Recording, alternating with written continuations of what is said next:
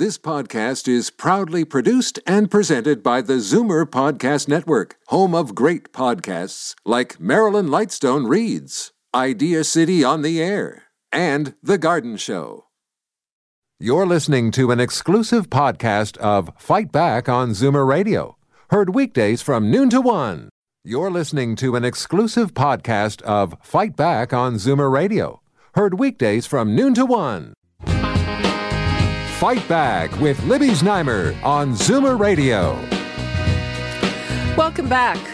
The City of Toronto has partnered with a local registered charity to collect funds for those most affected by this week's deadly and shocking van attack. And the money is going to be raised through the hashtag Toronto Strong Fund.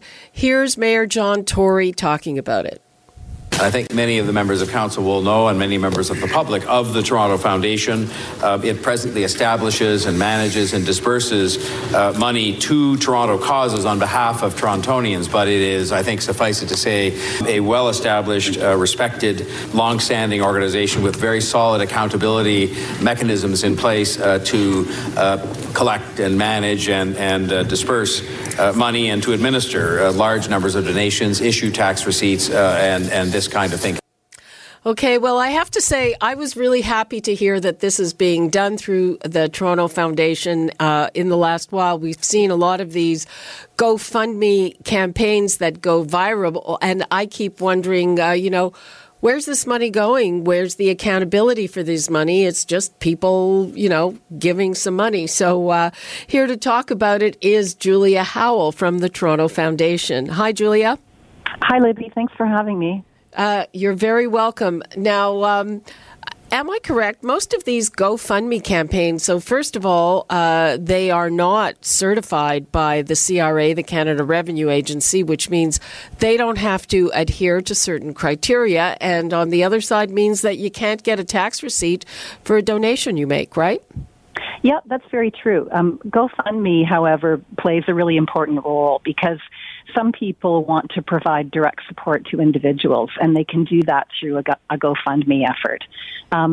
Through us, we make donations to registered charities. It's a different mechanism.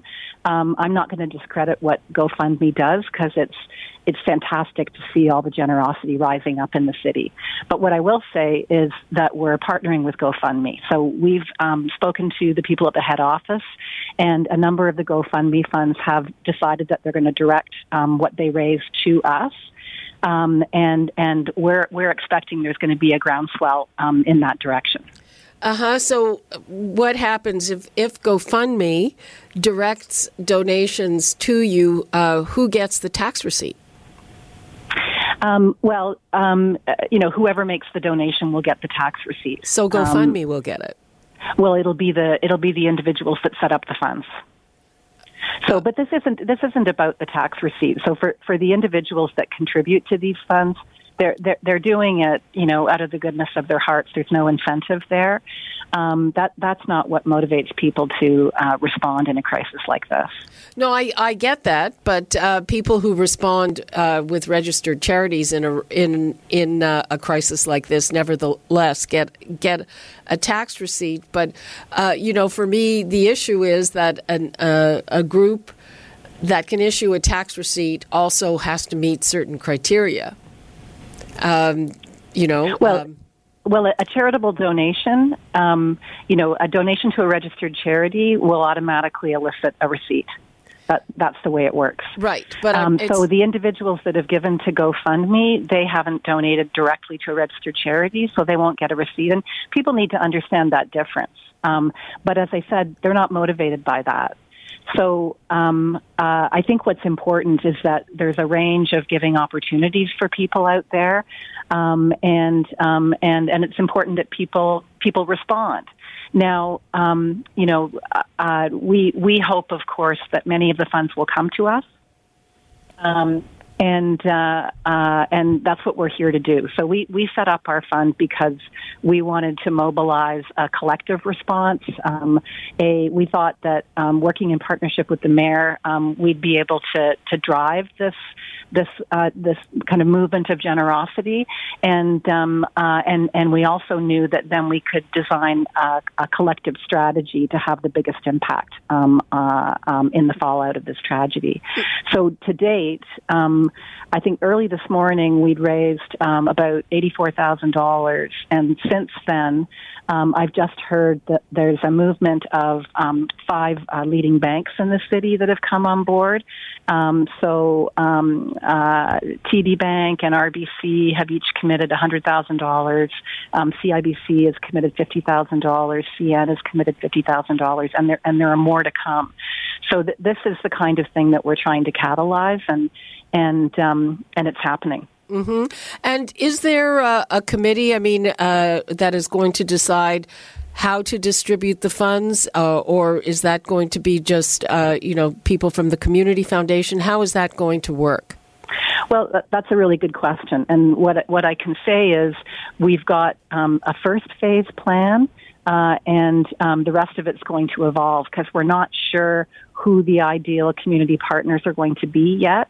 So from the get-go, we reached out to Victim Services Toronto because they are the leading charity working on the ground as direct responders to the crisis. So they were there, within minutes of the attack happening to provide emotional support to family members, to survivors, to witnesses, and they're continuing to be there in the aftermath. They also have a mechanism to be able to provide some financial support because for families in need that are impacted by this, they're going to have exceptional costs that they may not have the resources to pay for. So and is that is that a city agency? They're an independent registered charity. Yeah. They're a registered charity.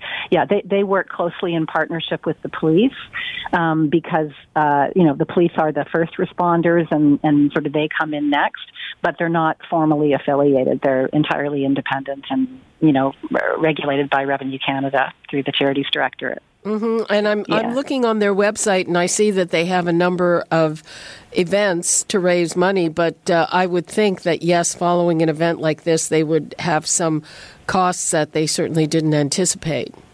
Yeah, I don't want to speak on behalf of them. So, if you want more information, you should talk to Victim Services. But what I do know is they have been going 24/7, since Tuesday, and they have a crew of supporters, trained therapists, and others. And everybody's working around the clock, so obviously that requires additional support, as well as the funding that's required to pay for the cost to support the family. So, yes, indeed, their needs increase massively in a moment like this. And when you're talking about funds to support the families, I'm thinking that first of all, in the very immediate thing, they might need money for funeral services. Also, one of the things that is often not covered, for people who are injured, if they need things like physiotherapy, that can be very hard to come by in a way that's covered. What else will people be needing? Travel costs, and for family members, a lot of the victims have international affiliations. They might be first or second generation immigrants, and so family members are going to be coming in. We've also heard, about foreign nationals. At least 3 or 4 of them. We had some people from South Korea and also one man from Jordan. Yeah, exactly. So family from around the world are going to be coming in, and some of those families, they may or may not be able to afford plane tickets. I know that WestJet has stepped in to pay for flights, and then there's hotel costs, right?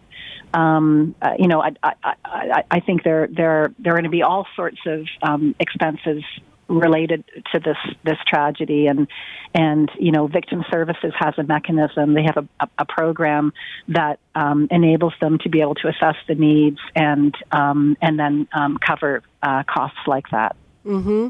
And some people will certainly need counseling. So again, the first tranche of the money is going to Victim Services, and again, is some kind of a committee of the.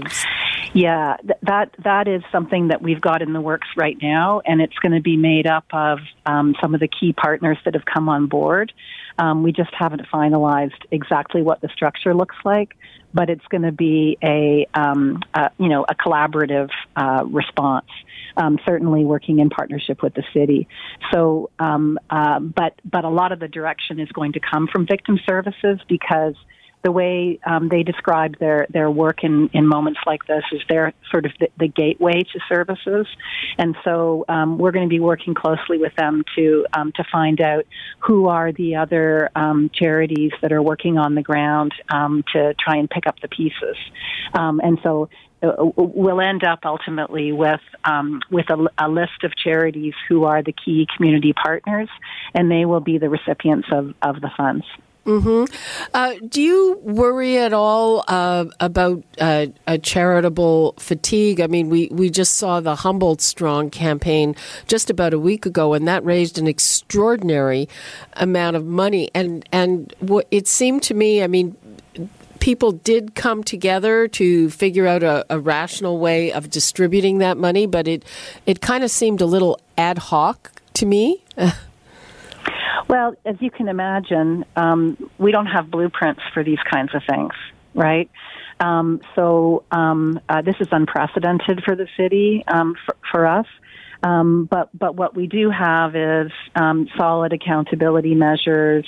We've got procedures in place. We've got, a commitment to partnership, to being open, to being responsive. And so all the ingredients are there to ensure that these funds are going to be stewarded effectively and that they're going to have the biggest impact possible. But there are so many unknowns at this point. We don't know how much money is going to be raised. We haven't decided, when the end date is for the campaign, and we don't know yet what the extent of the need is going to be. So our job is to build a process and the mechanisms to make sure this is all done responsibly, and to keep people informed every step of the way.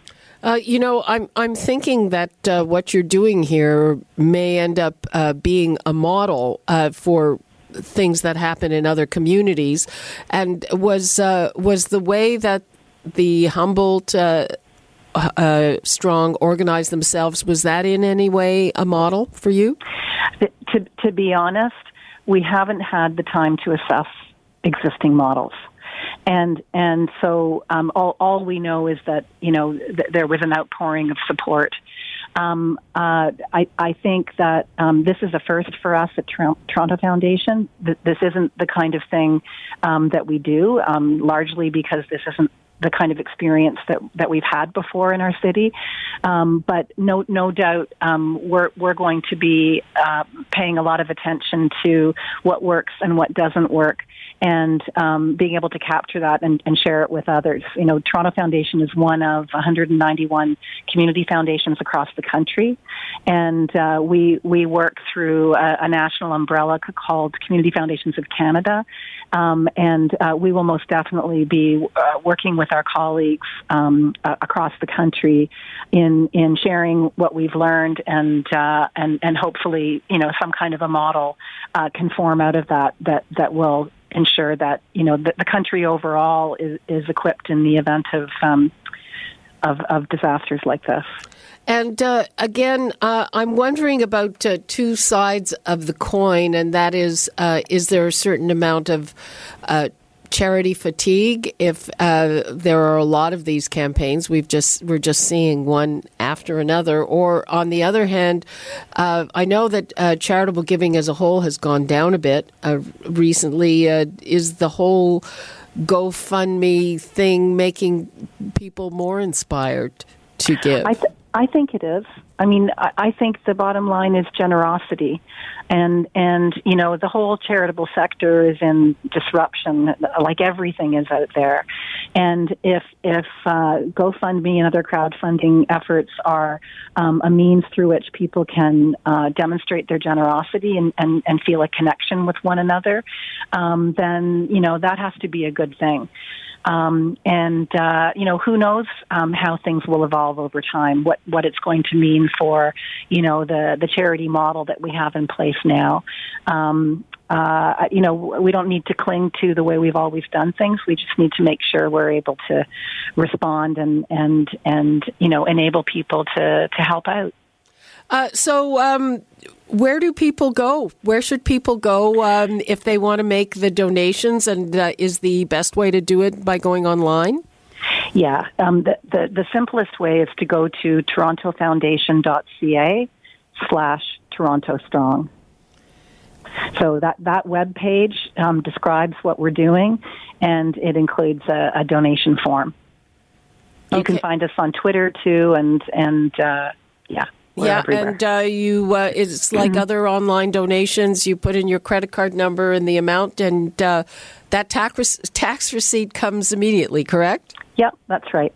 And are there other ways for people who don't want to donate online? You know, they can go to our website. They could give us a call. You know, that's another mechanism.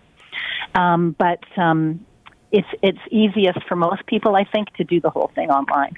Okay, yeah, we have some of our listeners who prefer to do things the old-fashioned way.